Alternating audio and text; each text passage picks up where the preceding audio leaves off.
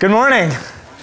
My name is Michael Fueling. I'm the lead pastor here. And are you ready to talk about love? Yeah. We got one person. Awesome. Yeah, Dan. All right. Good job, bro. I love it. Open up your Bibles. Song of Solomon, chapter 1. We're going to begin in verse 7. Song of Solomon, chapter 1, verse 7. As we start there, I want to tell you a story about a couple who came to the church a while ago, and they were recently engaged, and the couple come up and they say, Michael, we have a question for you. We hear you do premarital counseling, and we would be really interested in you doing our premarital counseling. And the guy looks at her like, we are? Yeah, totally. So she says, what do you do in premarital counseling? And we said, well, we like to find your strengths, the things that God has really made you excellent at. We like to draw out some of the pitfalls or potential difficulties that you're going to run into. And really, when you boil it all down, we help you ask and answer questions that honestly most couples don't ask in this season of their relationship. And she said, like what? Like she was thinking, we've talked about everything, of course. And so I said, so for example, like we'll sit down with a couple and we'll say, are you both Christians? And so I looked at her and said, are you a Christian? And she says, oh, of course I'm a Christian. I absolutely am a Christian. And she looks at him and he says, well, and the more he talked, it ended up being that he was an agnostic bordering on atheism. And she's sitting here like, what? Where did this come from? I didn't even see that. I said, see, like that. You should go to premarital counseling. This is good for you. And this is really typical. We'll sit with couples, and they've asked a couple questions, but there's a whole myriad of issues that they have not even begun to look at. And so what I want to do this morning when we look at Song of Solomon, what I wanted to help you do is just take an honest look at your relationship. You might be thinking, because we're going to be dealing with a couple who at this point in the story, they're betrothed, they're engaged, that this does not apply to you, and that is just not the case. Whether you are dating, looking at dating, engaged, or you've been married and you're 95 years old next to your spouse, this sermon I really think does apply to you. And I want to just start with two caveats, because over the last couple weeks, particularly this last week, I have had two groups of people basically share the following sentiment with me. And they said, we don't understand why this is relevant to our lives. And so the first group are those who have been married. And you wouldn't think this. Actually, you would think that most spouses would want their husbands or wives to listen to a sermon series like this. And so I want to do is I want to just take a moment. I want to talk to those of you who are married. And you're thinking to yourself, why am I going to listen to a book about love and sex and romance and attraction? And I want to share with you a couple things if you're married. Number one, when you die and you stand before God in the day of judgment, I really believe there are going to be two relationships that you are first and foremost going to give an accounting for. And number one is your relationship with Jesus Christ. Have you trusted in him, number one, and how have you stewarded this relationship? Are you growing in your relationship with Jesus Christ? I believe you'll be accountable for that. And if you are married, you'll be accountable for the second most important relationship in your life, which is how is your relationship with your spouse? And what most couples think is this: I provided, I didn't cheat, and I stuck it out the whole time, I'm good. And what we learn through Song of Solomon is that God is not simply just concerned that you didn't cheat and you stuck it out. He's actually really concerned with the quality of your relationship. And so number one, I would just look at you and say, you are going to be accountable to God, and God desires that your marriage would bring him much glory and bring you much joy. Number two, your spouse wants you to grow and change. Can I get an amen? No? No one? Oh, she's perfect. Every husband is like, nope, she's perfect. Nothing, wouldn't change a thing. Right? And your spouse wants you to grow. So like in honor of the fact that you're married to somebody and you have not been the best husband or wife, take a moment, open up your app, take notes, take the notes that we handed out, write some stuff down. Just give them the illusion that you're interested, and it will go a long way for you. But finally, and here's one of the things I think is just so utterly important here. Marriages don't just grow and get better, okay? When you're like dating and you're engaged, and as the woman in Song of Solomon says, she's lovesick, right? This is sort of like adolescence to a boy, right? You just give him a little bit of food, and what's that kid gonna do? He's gonna grow, right? But there comes a point where adolescence is over, And that kid is going to start, we'll just say, gaining weight and not looking very strong if he doesn't tend to his body. And so this is very much what marriage is like. Marriage at the beginning, this attraction, this energy is enough to feed it for a season. But if you do not constantly attend to your relationship with your spouse, you are wired to disintegrate. You are wired to not have affection and romance. And so this is something that we find that if you are married, you have to fight for. I like to think of it like Coca-Cola, which is objectively, statistically, the best soft drink on the market, right? Good, we're on the same page? All right. Pepsi fans, you're not even Christians. Like, that's even just weird. I didn't get you. But, so like it's a hot day, right? And you're like, I want a Coke. And let's just say you're in your caloric limit, Americans, all right? You're just like, this is gonna work. And you open up the Coke, and it is so satisfying. But then there's that moment where you pour the Coke in a cup, and you drink it, and it is flat. There is nothing more vomitous than Coke that has lost its carbonation power, okay? And that is what most Christian marriages are like. You were carbonated, you didn't close the top, you didn't tend to it, you might need to inject a little bit of extra carbonation into this thing. And I think that's what Song of Solomon is like for many marriages. This thing that is great and good and brings God glory, it is flat, and you need to change what you're doing because you haven't tended to this thing. You've let it go, and when marriage and relationships are not tended to, they inevitably disintegrate. So now, some of you are single, and I've heard from many single people now, I don't see the point of this. This is not relevant for me. And I want to just speak to singles for a moment. I want to speak candidly. Number one, you may not be single forever. And if I were you, I would want to accrue as much wisdom from God's word as humanly possible. But let's say you're going to be single forever, and that is God's will for your life. This is in God's word and reveals God's heart. Do you want to know God's heart? And if you do, single or married, you can sit here and you can learn about something that is very precious and very meaningful to the heart of God. Number three, if you're single and you're married to somebody who is dating, engaged, or married, they are doing dumb things and they will continue to do dumb things. And you have a voice. And my encouragement for you is to not forsake wisdom because let's say you're 18, you're 25, you're 45. Do you want to invest in the next generation of imbeciles who are learning how to date? The answer is, I don't know, do you? Because they're not getting wisdom from parents, by and large. They're not getting wisdom from churches, by and large. They're learning, most young people are learning wisdom flat out from culture, from what their friends are doing. That's it.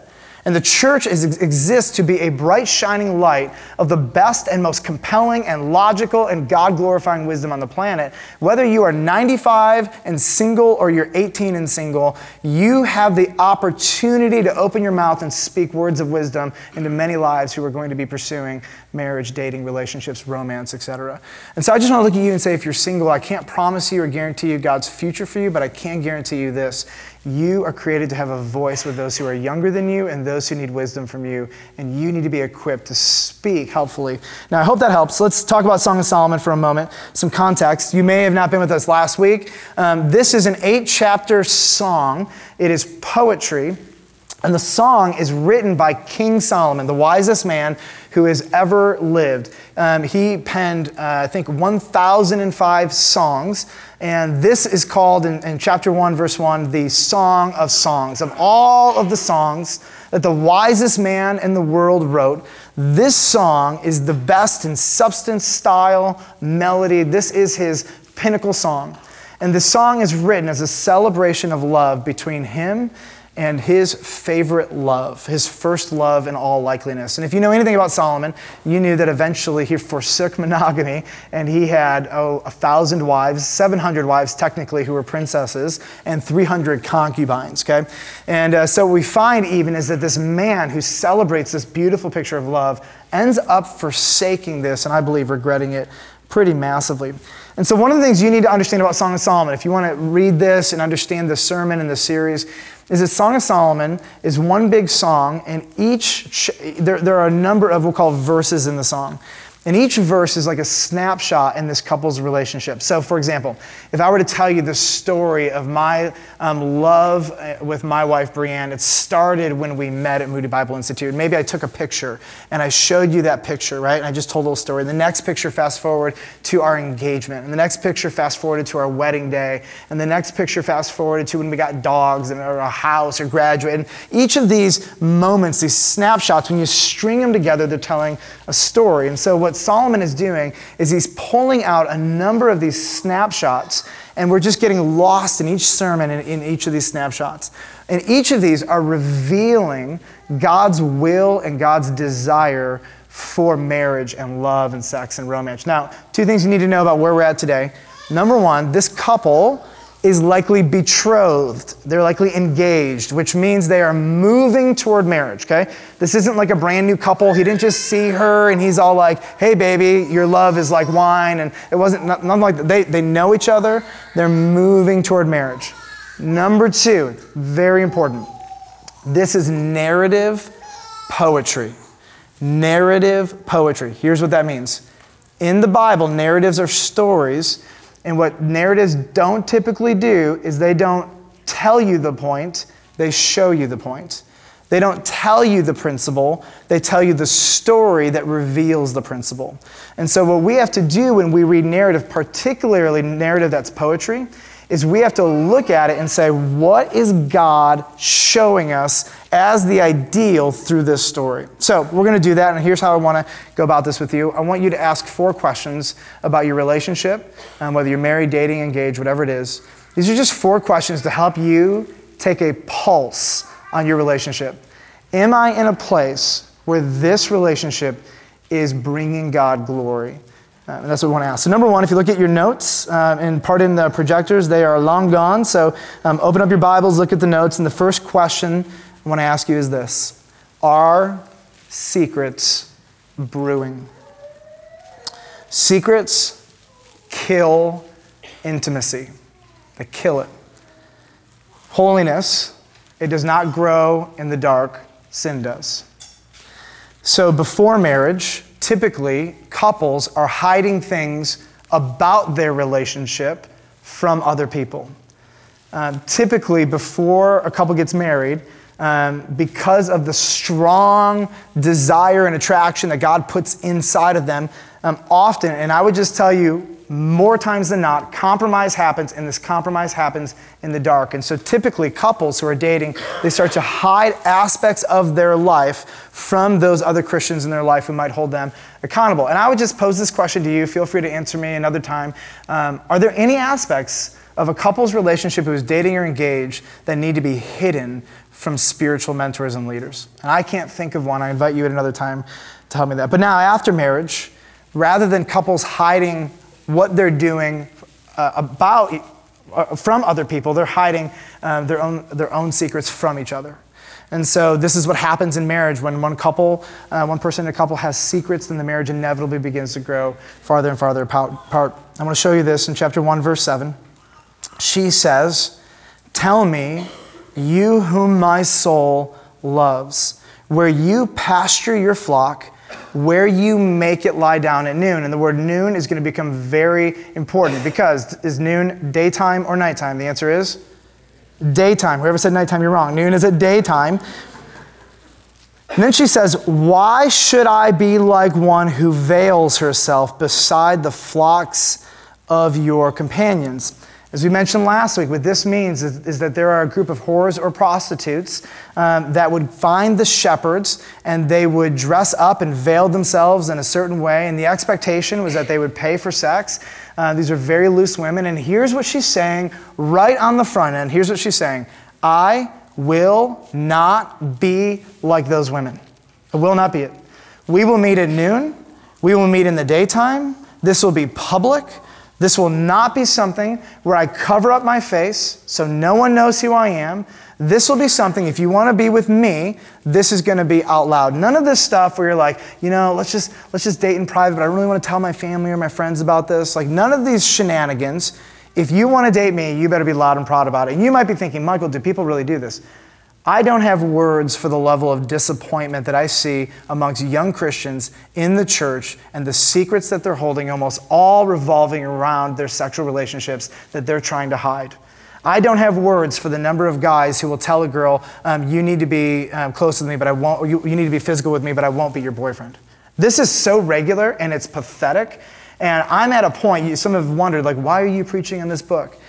Because the marriages in most churches are flat Coca-Cola, and the singles and engaged rarely have a biblical worldview on sexuality, attraction, or God's will for this.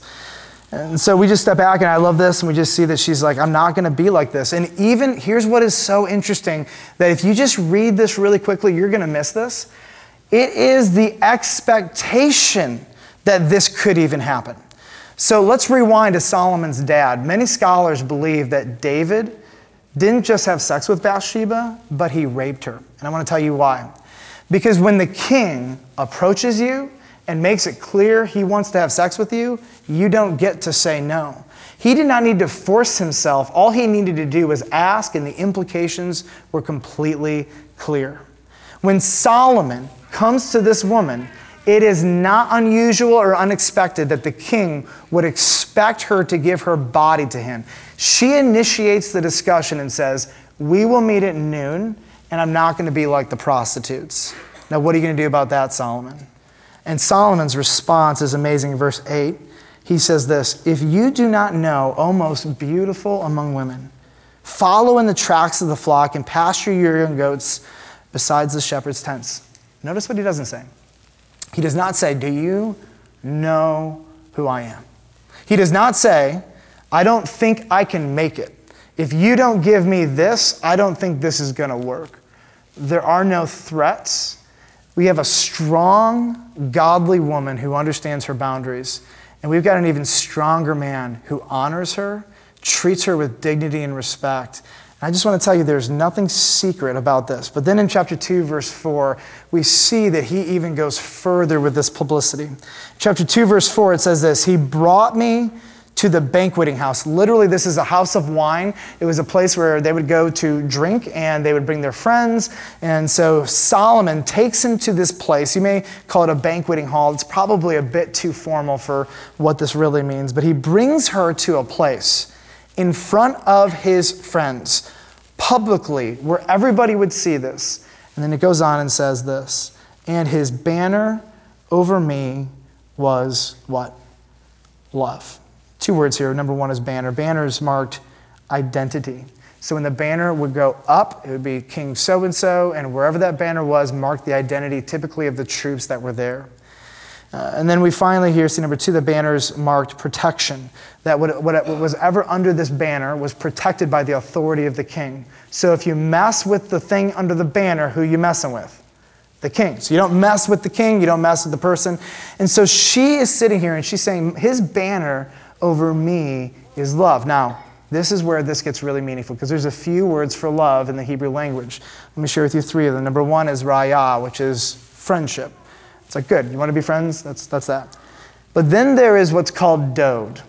Dode is, I want your body now kind of love, okay? So in Song of Solomon chapter 1, verse 2, she says, let him kiss me with the kisses of his mouth, for your love is better than wine.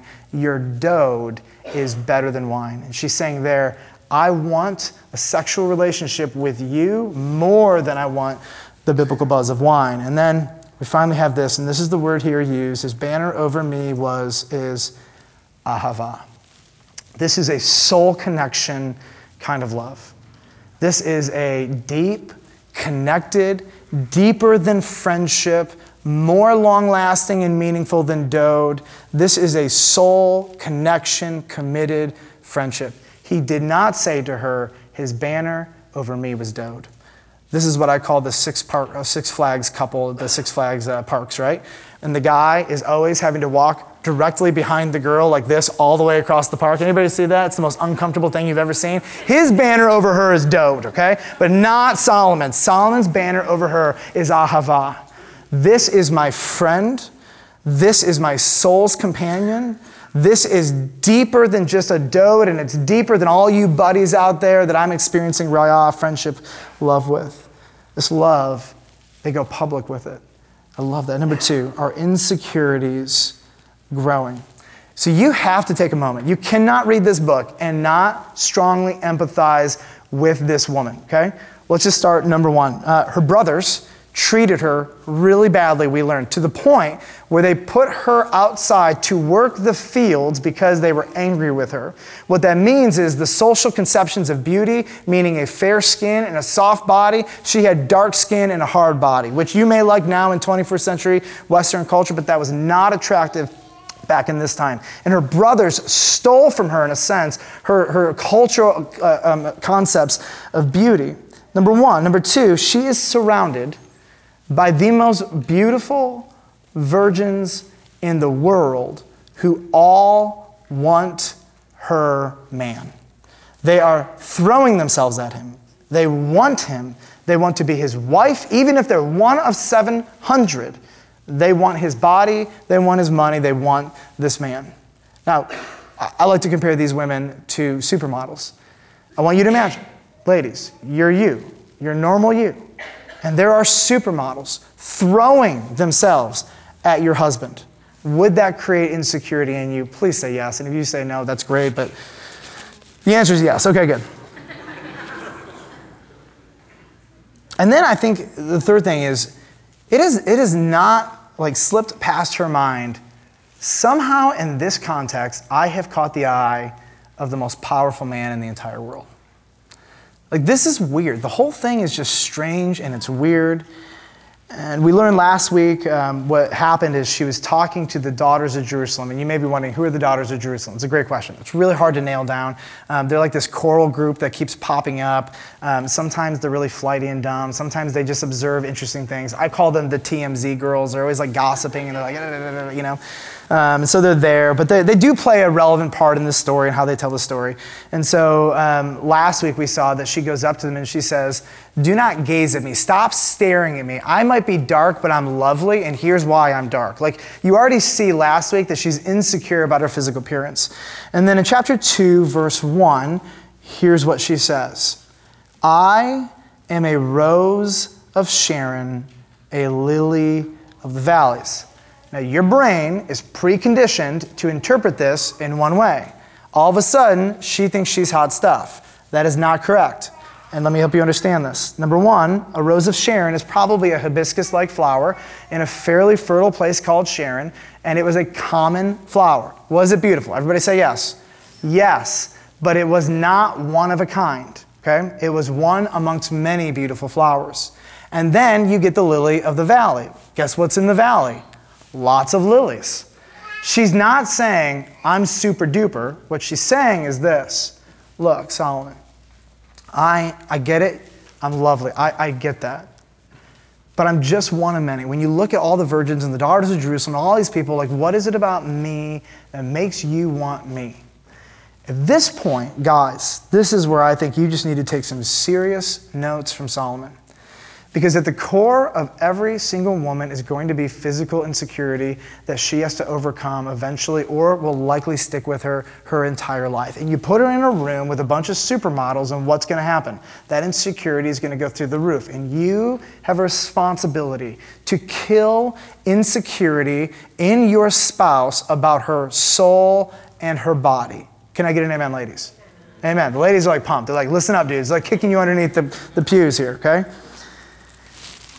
He looks at her and he says, no, you're not a lily of the valley.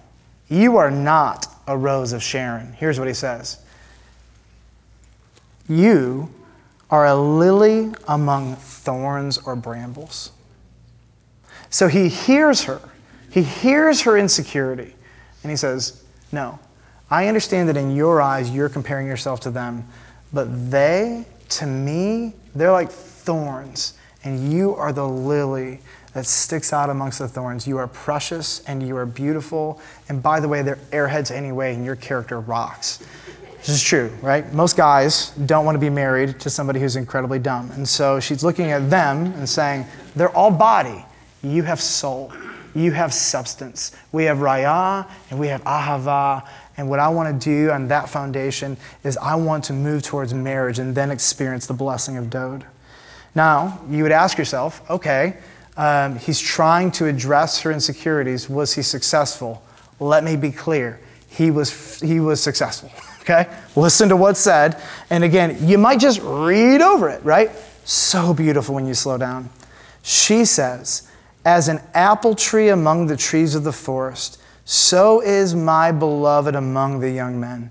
With great delight I sat in his shadow, and his fruit was sweet to my taste. 5 words. Number 1, apple tree.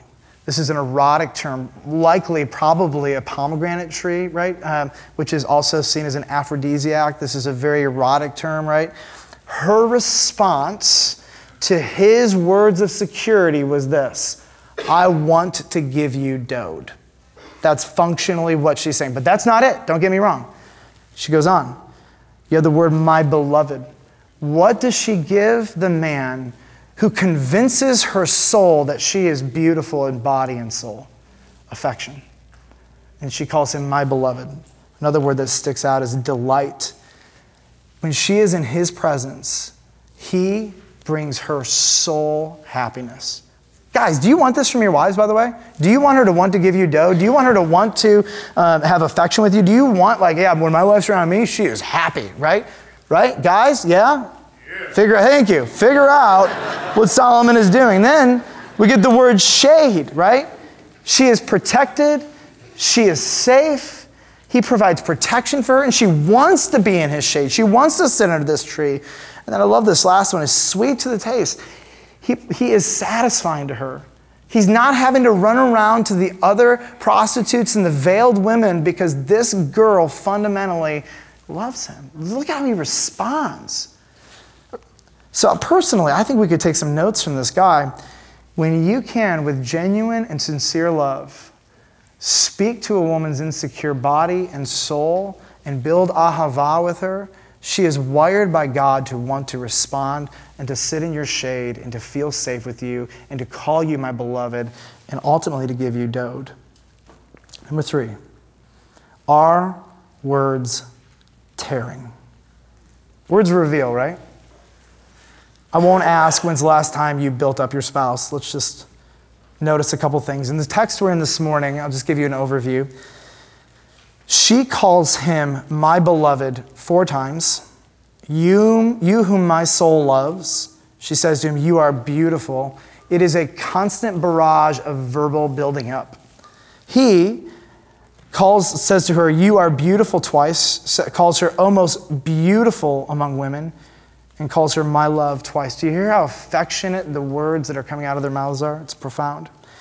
In chapter 1, verse 8, I think this is priceless. He says, if you don't know, O most beautiful among women, I compare you, my love, to a mare among Pharaoh's chariots. You're a horse, baby. Your cheeks are lovely with ornaments, your neck with strings of jewels. So there's two historic, probably, interpretations of this. And the first one would say this, that she was the mare that carried Pharaoh's chariots, which is an esteemed, beautiful, unique among all the other ones. Unfortunately, it seems it's hard to nail it all down, but historically 2 stallions would carry the chariot of Pharaoh. It seems the more likely interpretation is this. You're like a female horse that gets put out amongst the stallions, and they all want you. He's saying, you're not just desirable to me, you're objectively desirable. Now, it's kind of crass at times, right? But the point is this. He's taking her insecurities and he's just dismantling them one at one, and then they have this almost competition where they're building each other up. Chapter 1, verse 12, she says this, while the king was on his couch, my nard gave forth its fragrance. Nard or spikenard, very expensive, apparently found in the Himalayas in India, very hard to get to, very valuable. I've never smelled it. I'm sure it smells great. And then she says in verse 13, my beloved is to me a sachet of myrrh that lies between my breasts. And the idea here is this, that the myrrh would give forth this fragrance, and a woman would walk into the room, and they would smell her, and they would think positively of the woman. But here's what's interesting. When she walks into a room, what is it that is making people say, you smell good? What is it about people that they're looking at her and they're saying, that's attractive? It's him. She is the smell.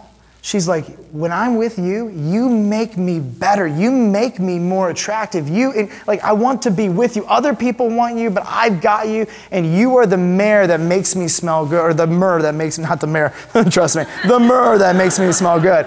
Now let's just take a very humorous pause for a moment, and let's talk about something really funny, okay? So the history of Christian interpretation and Jewish interpretation of Song of Solomon is epic. It's very hilarious. I really have been toying with doing one whole sermon on all of the most ridiculous applications from this book, right? Because they're insane.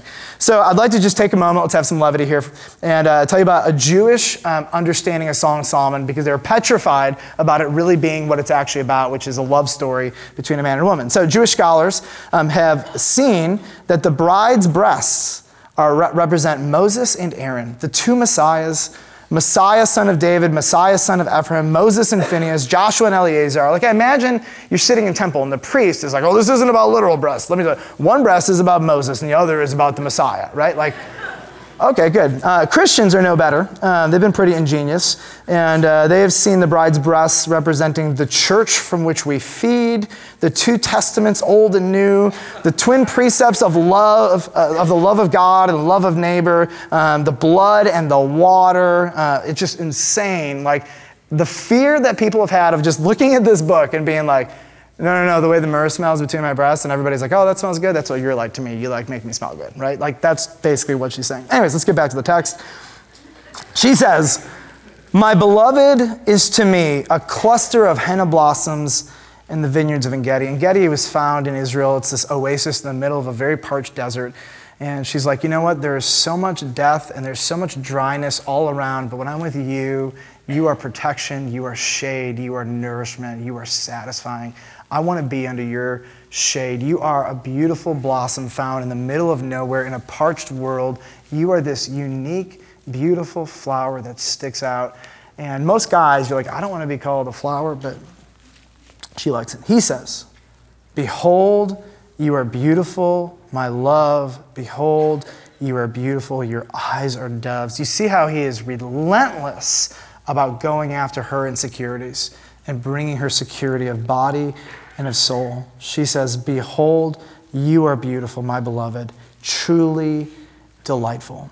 She goes on and says, our couch is green. And you're like, who cares about their couch? The beams of our house are cedar, our rafters are pine, and here's what she's actually trying to communicate is they're out in some kind of outdoor place of Solomon's, and they're having this romantic moment. I'm sure his bodyguards are around, and what she's saying is this, we're moving towards our wedding day. You're taking me out. You're just taking these opportunities to encourage me and to bless me, to build our ahava, and the response in her is profound because she wants to give him her dode once she has ahava. Number 4 is purity compromised. Just a few things on this. Go back to verse 7. Purity is countercultural. For many of you, this is purity, blah, blah, blah, blah, blah. This is of the highest value to Jesus Christ. So important to him. And what you're going to find is that if you are going to be the woman who says, I will not play the other games of the other women, I will not veil myself, I will meet you at noon, and by the way, we're going to meet with your friends, and you're going to put a banner over me that says, ahava, right? If you're going to be that woman, okay, you're going to be fundamentally different. Because Solomon could have said, you're too much work, I'll go to the virgins and get what I want anyways. But he didn't do that. And she didn't fall for the game. She stood strong and she said, I am a godly woman, and this is going to mean you are going to be fundamentally unique and different than the vast majority, forget about the world, of Christian men and women who have not been trained or taught by dads, moms, pastors, or mentors, and they are living their lives with a lie. They are learning love and romance and attraction from culture rather than looking to God's word. Number 2, purity takes 2. His response to her is a requirement for this relationship to remain pure. And here's what I want to tell you. I cannot tell you how many dudes or women have resolved, I will be pure, and the pressure from the other one exploits their insecurities, and they give in. This happens from men to women and women to men. Women understand the power of their sexuality and how they can control a man with it. Men understand the power of a woman's insecurity, whether they say it or not, and can use her body for his own leverage. The amount of times this happens is powerful. If you're in a relationship, dating or engaged, and that person will not respect your body, walk away. Because purity does not all of a sudden happen when you get married. Because if they use you before you're married, what will they do after you're married? They'll use you. Doesn't make it okay just because you're married. Number 3, purity does not mean lack of passion, desire, or affection. I think, in fact, purity assumes it. Chapter 2, verse 4, remember this. He brought me to the banqueting table, and his banner over me was love, ahava. Listen to how she responds to his ahava and his public declarations of love. Sustain me with raisins. What? What if you don't like raisins? Are you unbiblical? Yes. Refresh me with apples, likely pomegranates, which again, were an aphrodisiac, very sexual. She says, for I am sick with love. Her response to his ahava is, I want to give you my dode. Now, hear me, she doesn't give it to him yet. But I want to just show you, I want to illustrate this for you. In 2 Samuel chapter 6, David brings the Ark of the Covenant back to Jerusalem. And by the way, the Ark of the Covenant represented God's presence. Is this a good thing? Say yes. Brings it back. There was this big party, there's dancing and celebration. And then here's what it says. After all of this, David distributed among all the people, the whole multitude of Israel, both men and women, a cake of bread, good, a portion of meat, awesome, and a cake of raisins to each one. What? Here's what David's saying. Go make love, let's make more babies, let's build the nation, right? It's like a national commissioning, right, for them to go make love with their spouses. Now, you might say, no. Then, it says this, then all the people departed where? Each to his house. And then the next verse, which is hilarious, says this, and then David returned to, quote, bless his household. I think that's funny. Now, the funny thing here is, you all know, but I was like, oh, he went on to bless his household. That's a pun. I like that. That's good. Way to be conservative. When he gets home, though, who's waiting for him but his wife? And the expectation is that she's going to respond to him. Instead, she's like, I can't believe you humiliated yourself, our family, our name, your children, me, by dancing out in public like any common peasant. Who do you think you are? So David is like, bless the whole nation, right? And then he goes home to bless his own house, and he comes home to his wife, and she is criticizing. I guarantee you, Doe didn't happen. Number 4. Actually, look at chapter 2, verse 6.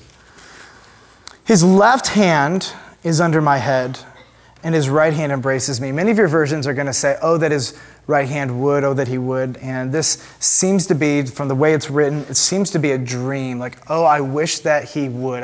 And this is describing a subtle sexual just experience between them. What she's longing for is saying, no, I desire you. I want you. And sort of like this, oh, that he would moment. And then you're wondering, like, what did they do? What did they do? And it kind of stops, and the woman takes a pause in chapter 2, verse 7, and she looks around, and she gathers the daughters of Jerusalem. At this point, they're her peers. As you go through the book, the daughters, as she gets older, the daughters of Jerusalem remain younger. And she says something to them that she's going to say 3 times at least in the book.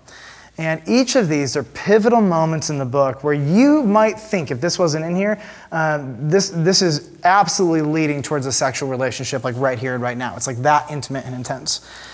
And chapter 2, verse 7, and I'll just say this, purity, it will set you apart. She has to look at them and she says, I adjure you, I plead with you, O daughters of Jerusalem, by the gazelles or the does of the field, and we'll explain what that means in a moment, that you not stir up or awaken love until it pleases. And the reason she's having to say this is because all of these women are just so desperate. This is just so common. And she looks at her peers and she's doing something fundamentally different and countercultural. She's not like any of the girls. This relationship is different. He's honoring her body. He's honoring her soul. He's a monogamous, like one-woman man, despite all the opportunities, at least at this point in his life, all the opportunities in front of him. And fundamentally, she's looking at them and she's saying, don't do this. And I think the daughters of Jerusalem just kind of were like, yeah, you're an idiot. Because if any of them had the opportunity, I think they would have given themselves to Solomon. Why? Because that's just what people did. And desperate people do what? Dumb things. But I think lastly about purity, it's really hard to get back. And here's what she says. She says, I adjure you, O daughters of Jerusalem, by the gazelles or the does of the field. What does that mean? Like, have you ever just read that and you're like, what does a gazelle or doe have to do with anything? Here's what it means. I want you to imagine you want to catch a doe, okay? And a doe is this prize catch, right? You're like, I'm going to get this thing. What do you have to be if you're going to get it? Very careful. Because if you just make a wrong noise, what does that doe do? The gazelle. And she's saying that ahava, which culminates in dode, it's like a gazelle or a doe. And I'm pleading with you, ladies, I know you want to catch it. I know that this is something good. But if you go too fast, it flies away. You can't get it. And once it goes away, it is really hard to get it back. And so she's like, I want to just take a moment with you, ladies. I want to tell you this. I understand that desperation inside of you is going to want to make you just fast forward and like give him your body and give him your soul and not use your strength. And she's like, look, ahava, ultimately dode, right? They're like a gazelle or a doe. And if you're too finicky with it, if you don't do it in just the right way, if you don't hunt them with just the right amount of tact and skill, it's going to go away and you're going to lose the very thing you want. It will never satisfy you. And she looks at them, I think this is just really meaningful, and says, we're not going to make love right now because we're going to do this thing right. And I know you ladies are looking at me and you're like, how was it? Have you had sex yet? Have you guys gone all the way yet? How far did you go yet? And she's like, I adjure you, I plead with you. Let love take its course in its own time. And you might be wondering in this book, how far did the couple go sexually? I'll tell you the easy answer. This is the way you can know in the book. The body parts they describe are the body parts they've explored. And right now, you get nothing sexual in terms of the body parts they're talking about. Your eyes, your lips, your face, ornaments, etc. It's actually all very reserved and it's very pure. And obviously the daughters of Jerusalem are like, well, what's going on? And the author is actually just telling you by the very pacing of the book and the way they interact, this is actually a godly, honoring relationship where you have a man and a woman who are exercising beautiful countercultural self-control. They're not ignoring their desires, which are real and strong, but they are living in a season of self-control. It's a beautiful thing. It's very hard. One of the realities, I think, for young people is that statistically right now, marriages are happening in their late 20s, early 30s, but the challenge is that in adolescence, your body develops sexually. And so because we have this decade-plus gap between most people when they're sexually developed and the point where they can be married and honor God with the use of that sexuality, this gap has created more sexual immorality than we could possibly imagine. So we just have to enter in, whether it's from the pulpit or privately, and look at people and say, I get that everything inside of you is wired toward ahava and dode. I get it. But you cannot awaken this before it's time, because if you move too fast, it'll flutter away and you won't have it. Personally, I so wish some pastor when I was 12 years old would have gotten up in a pulpit and said these words, because nobody ever told me that. I mean, I was told it in weird ways, but I was never told what is going on inside of you is good. God has wired you for it, but here are the dangers. And we heard the big dangers, don't get somebody pregnant, all that other stuff. I mean, you know all about that, but really the very thing, daughters of Jerusalem, that your soul wants, ahava, if you move too fast, you end up losing it. Powerful, powerful wisdom. I want to close with just a couple so whats. Number one, whether you're married, whether you're single, God cares desperately about the quality of the relationships in this church. Desperately. He does not just want husbands and wives who coexist, tolerate, or who just have a common mission to raise kids. I think God's desire is that husbands and wives would learn how to love with ahava, to be affectionate, to dote, to build each other up, to create security. Here's what I do know, that if you have kids, your kids, I don't care, they're going to tell you, no, I don't want to see that, right? But there is something inside of every kid that wants to know mom and dad are affectionate with each other. Powerful, powerful things go on inside of a kid when he knows mom and dad truly love each other. Some of you might be thinking, we're grandparents or great-grandparents. I believe one of the most beautiful parts of your legacy, if you want to leave a godly spiritual legacy, will be that you are 95 years old and you are still in love with your spouse. That you can still look at your spouse and say, you are a lily among thorns. That is one of the most beautiful legacies that you can give. And the reason so many young people don't want to get married, apart from cultural lies, is they look at their mom and dad, they look at their grandma and grandpa, and they say, why would I ever do that? Why would I ever do that when I can have the rush of emotion and attraction and go from one to the other to the other? What they don't realize is that what God really wants is totally something different. He doesn't want you to just jump from one thing to another. He actually wants you to build ahava with another person. And that would culminate in the context of marriage with Dode, and God would smile upon that. If you go outside of his boundaries, his concern, his warning is that it will just flutter away and you'll never, ever get what you want. My last so what is this. God wants, he's concerned about marriages. And there are things that anybody can do, Christian or non-Christian, where you can really grow in your ahava for your spouse. Good. Who cares? Who cares if you have an awesome marriage and go to hell? I love watching what this man does for this woman, and I do think there are amazing parallels analogically that exist here. God takes people who are used to relationships that are purely economic. If you do this, I'll do this. If you love me, I'll stick with you. If you perform for me, I'll give you affection. I won't divorce you as long as you provide the standard of living, this economic tit-for-tat relationship. And then God comes into our life and says, I'm not like any of that. I am fundamentally committed to you because I gave you my word. I think God comes in and we have all these insecurities. I'm never good enough. You can never love me. How could you ever put up with me? And Jesus comes in and says, you are 100% loved, 100% secure, 100% stable. Satan breathes words of condemnation. You're this, you're that.